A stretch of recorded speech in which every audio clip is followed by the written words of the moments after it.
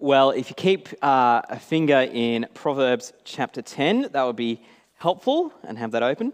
We're going to be flicking through and jumping up and down through different verses, but I'm sure you'll be able to follow along. Let's pray. Our Lord God, thank you so much that you have spoken to us and that you have given us the words to be wise and that you have given us the words to eternal life. And so we pray that as we open up this passage, give us wisdom and understanding so that we may serve you this week and all our lives. We pray this in your name. Amen. Well, it's no secret that Australians love a good zinger. Not the KFC burger. No, a single line or sentence to bring someone down a peg or two.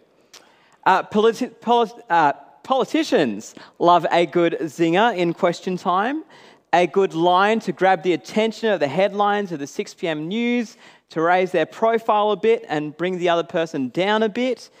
But this isn't just limited to the political sphere either. In the workplace at lunchtime, people can joke about others and bring other people down with a good zinger. In the playground at school, kids can also bag each other out with a good old zinger. It's almost ingrained in our culture to make fun of other people and put them down all in the name of it just being a joke for entertainment.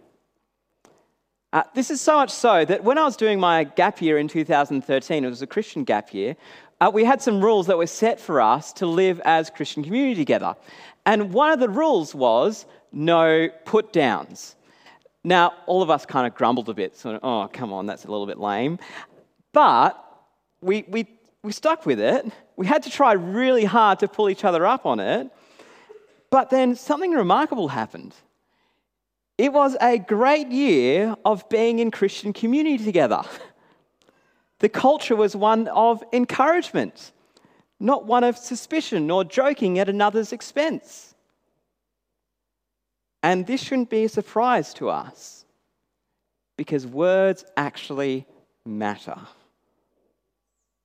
What we say, how we say it, what we don't say, and when we say things can either build people up or bring people down, can encourage others or discourage others, can bring beautiful reconciliation, but can also rip communities apart. So it's no surprise that about a third of the proverbs that we get in this book have something to say about how we use our mouths or our lips or our tongues or our words, because it is so important. And Solomon encourages us throughout the book to use our words wisely, because wise words build up, but foolish words tear down. Wise words are of great value, but the words of the foolish are worthless. Wise words and those who speak wise words live forever and are life-giving, but those who speak foolish words can be life-destroying. So have a look with me from Proverbs chapter 10, verse 11. The mouth of the righteous is a fountain of life, but the mouth of the wicked conceals violence. Hatred stirs up conflict, but love covers all wrongs. In countries and in places and in areas, even in Australia, that have little to no rain, rain is stored up in cisterns in the ground or in tanks. But when the water has been sitting around for a while, it gets a little bit stale, it begins to taste a little bit weird. There probably ends up being some dead animals in it decomposing. And when you go to get a drink, it's not great. But water from fresh streams tastes so much better. Cold, refreshing, replenishing, life-giving. This is what the writer describes the mouth of the righteous to be like. Life-giving. And notice he didn't just say that good words are like this. No, he said words that come from a righteous person or from a righteous character or from a good heart are like this. Because what we need to get first is the heart of the matter. Anyone can read some nice words off of a teleprompter or off a card or something like that. But if what we say doesn't match up with what we actually believe in our heart, then the words are useless. And worse, are even lies. But the wise heart that fears God, that has turned to him, that has been made righteous by Jesus, and that is growing in holiness, that's the type of person that's being described here in verse 11. The mouth of this person is like this. And from that heart comes the type of wisdom that builds up, the type of words that build up. The words of the righteous provide life and give life support because they're connected to the source of life, God himself. He is a fountain that never runs dry. He is the ultimate sustainer. So if we are connected to him, then his love that has been poured out into our hearts will overflow into providing and helping out others. We too can join in supporting and building up one another here. We can encourage one another to keep on looking to Jesus. We can encourage one another and thank one another when we see someone serving. We can point each other back to the life source when life gets hard. We can forgive a brother or sister when they have grieved us. We can sing God's praises together and look across the rows and be spurred on with our walk in him. We can join in the prayers as we say together wholeheartedly and do the same and be encouraged. Because the mouth of the righteous person is a fountain of life. Verse 21 says, "The lips of the righteous nourish many, but fools die for lack of sense."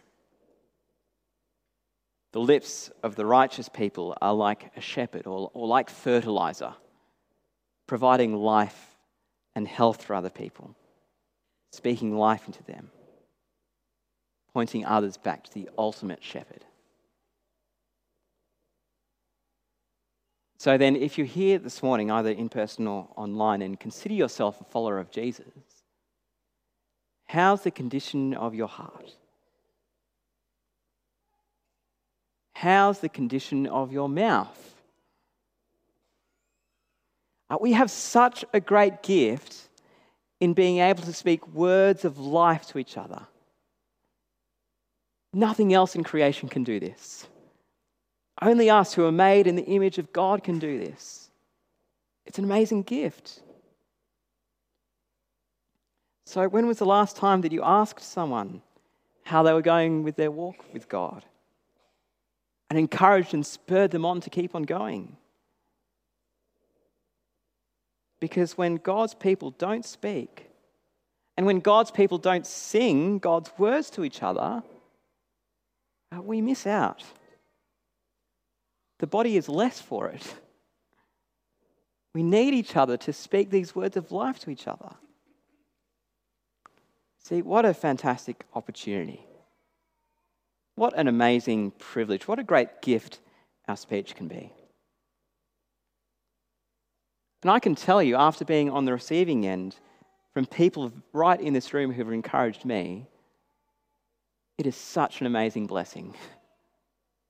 So thank you so much.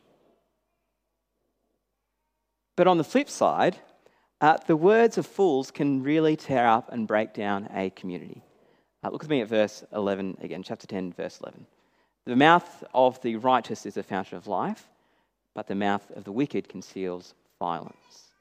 Hatred stirs up conflict, but love covers all wrongs. Those who aren't righteous, who don't fear God, can tear down others so quickly. Their mouths, instead of providing life, conceals or hides away violence. Their violence and their vitriol is planned behind closed doors, and then their words lie about it. And in Proverbs 12:22, it says, "The Lord detests lying lips, but he delights in people who are trustworthy."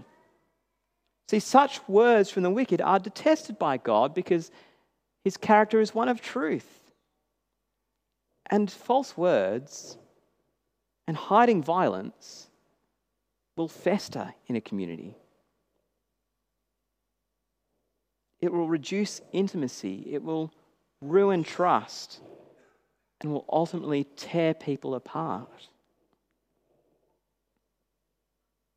These people, Solomon says that these people will bring conflict wherever they go. They stir it up or awaken it within a community. They bring others down with them. They love bringing people down a peg or two or three. They delight in gossip and delight in spreading disquietness among the people.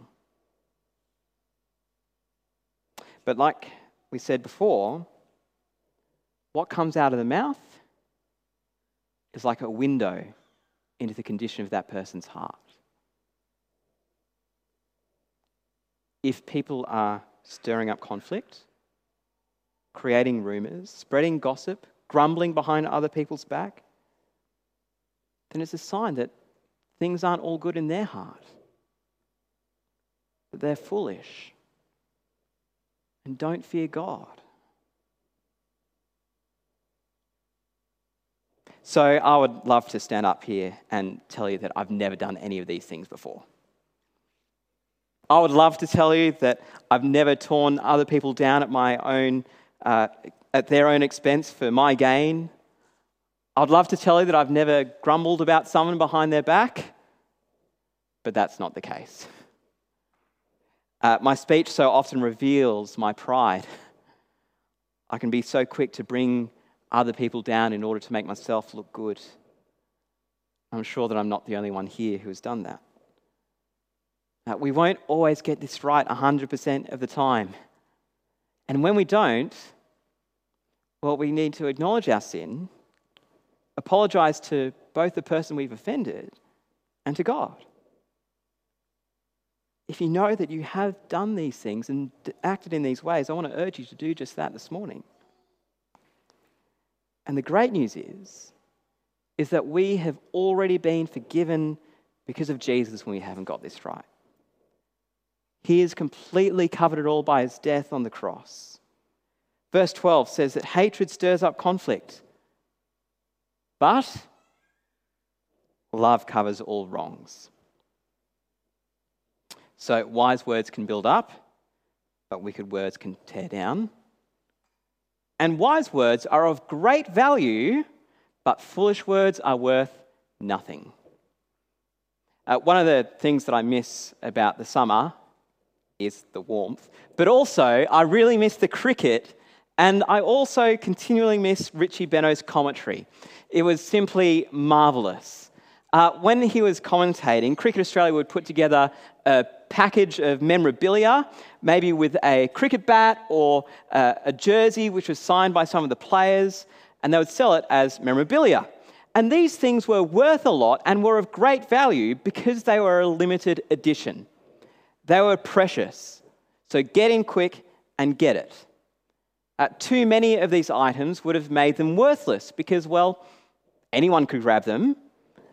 But a few items makes the poster or the cricket bat or something else all that much more valuable. And in Proverbs, Solomon says the same thing about our words. Using restraint in words and staying silent makes them all the much more valuable. He encourages us to use words sparingly. Because on the flip side, the foolish person shows no such restraint. Look with me from verse 8.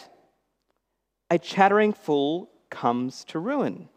Or verse 19, sin is not ended by multiplying words, but the prudent hold their tongues.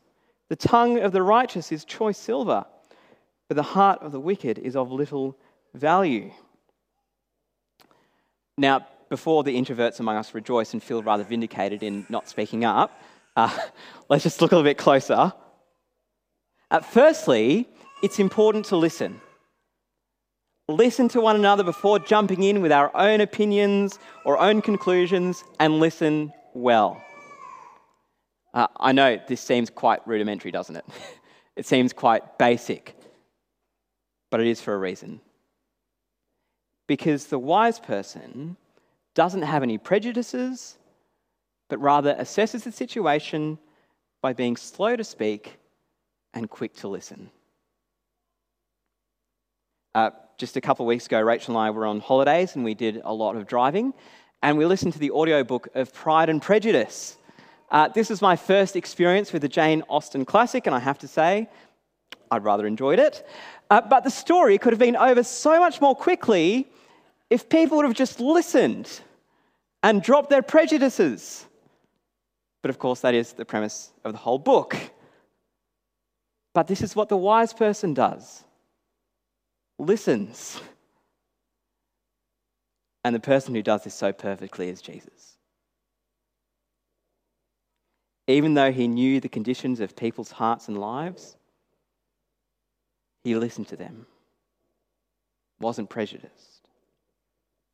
I think about the Samaritan woman at the well who had had multiple partners. The rest of the city wouldn't have anything to do with her. But Jesus spoke to her and listened to her. Think about the woman who came and washed his feet with her tears and anointed them with expensive perfume. Others would have shooed her away and quickly and condemned her. But he had compassion on her without prejudice. So we too should be slow to speak, quick to listen, compassionate, just as he was. Because wisdom isn't found in the quantity of our words, but in the quality of our words. And this all stems from and is rooted in a heart that has been built up in God's word, is confident in it, and confident enough in the promises of God to remain silently when needed. We see this so amazingly played out in Jerusalem. In about 33 AD, in the house of the Jewish high priest in the Roman courts, Jesus has just been arrested. The Jewish leaders and the other religious leaders were being chattering fools. Their words multiplied, their lies grew, their faces became red with anger as they attempted to condemn Jesus. They were fools. The heart was hard, calloused over, wicked. But how did Jesus respond?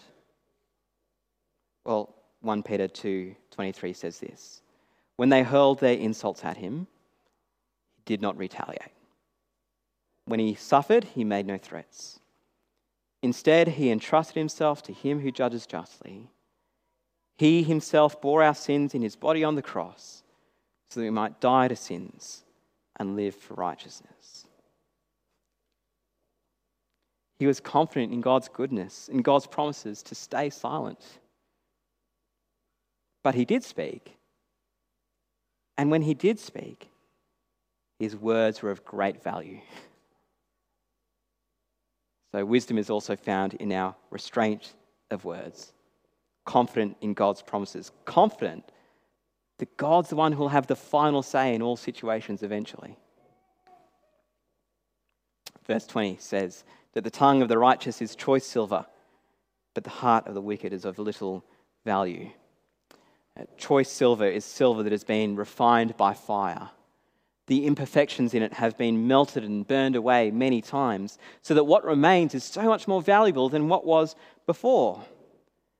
Similarly, the tongue of the one who is in God should be refined by the words of God, which means leaving behind the foolish and selfish ways of using our words and putting on God's ways. This may mean leaving behind the zinger, leaving behind putting people down, and putting on building people up. Leaving behind grumbling about others behind their backs, and putting on encouraging people. Leaving behind always wanting to jump in with our own opinions and answers to every single solution in the world in defense of every single argument, and putting on listening to others. Our words ought to be in line with and shaped by God's words and character. That's how we speak wise words. And lastly, the one who speaks wise words will last forever. Look with me firstly from verse 25.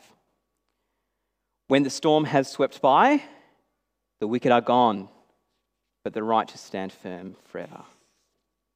Verse 30. The righteous will never be uprooted, but the wicked will not remain in the land. From the mouth of the righteous comes the fruit of wisdom, but a perverse tongue will be silenced. The lips of the righteous know what finds favour, but the mouth of the wicked only what is perverse. This is pretty firm, isn't it? Those who are righteous, who speak words of righteousness as an expression of the condition of their heart, will stand forever and never be uprooted. Not because of their own good words or own good works, but because of God's grace and mercy. On the flip side, those who refuse to fear God, who don't turn with their whole heart, will be swept away. The wicked won't remain in the land. Their noisy tongues will be silenced. And God will have the final say. Because he is a holy God. And will come again to judge those who refuse his grace and mercy. And we'll see more about this in chapter 11 next week when we look at humility. But for now, this leaves us with a bit of a warning and also a reassurance. A warning, if you haven't yet, or perhaps you may just be paying lip service to God without a change in the condition of your heart, I want to urge you this morning to come and turn to God, confident in his goodness and mercy. Verse 27 says that the fear of the Lord adds to length of life, but the years of the wicked are cut short. But if you have turned to Jesus with your whole heart, and if you do fear God, then friends, our life is secure. We will last forever, and we can have complete and utter assurance of this, not because of the words that we speak,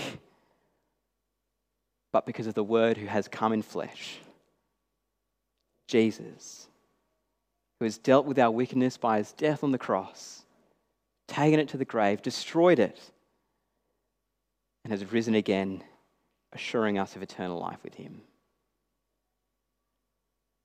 But until then, this is how we ought to speak. Speaking and singing these words of life to each other. Building each other up. Perhaps holding our tongue when needed. And pointing each other back to the hope that we have in Jesus. So how about we pray and ask God to help us with this?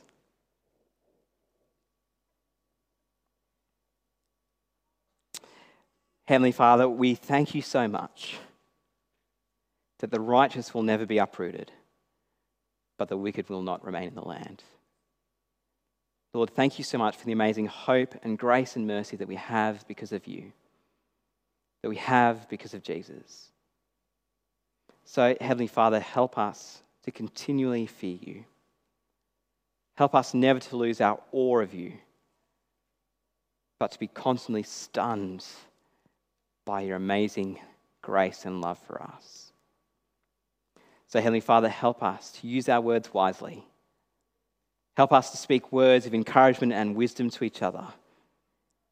Help us to speak wise words out on our front lines. Lord, where we need to show restraint, help us. When it is time to speak, give us the words to say, so that others may come to fear you, put their trust in you, and glorify you for now and forevermore. In Jesus' name we pray. Amen.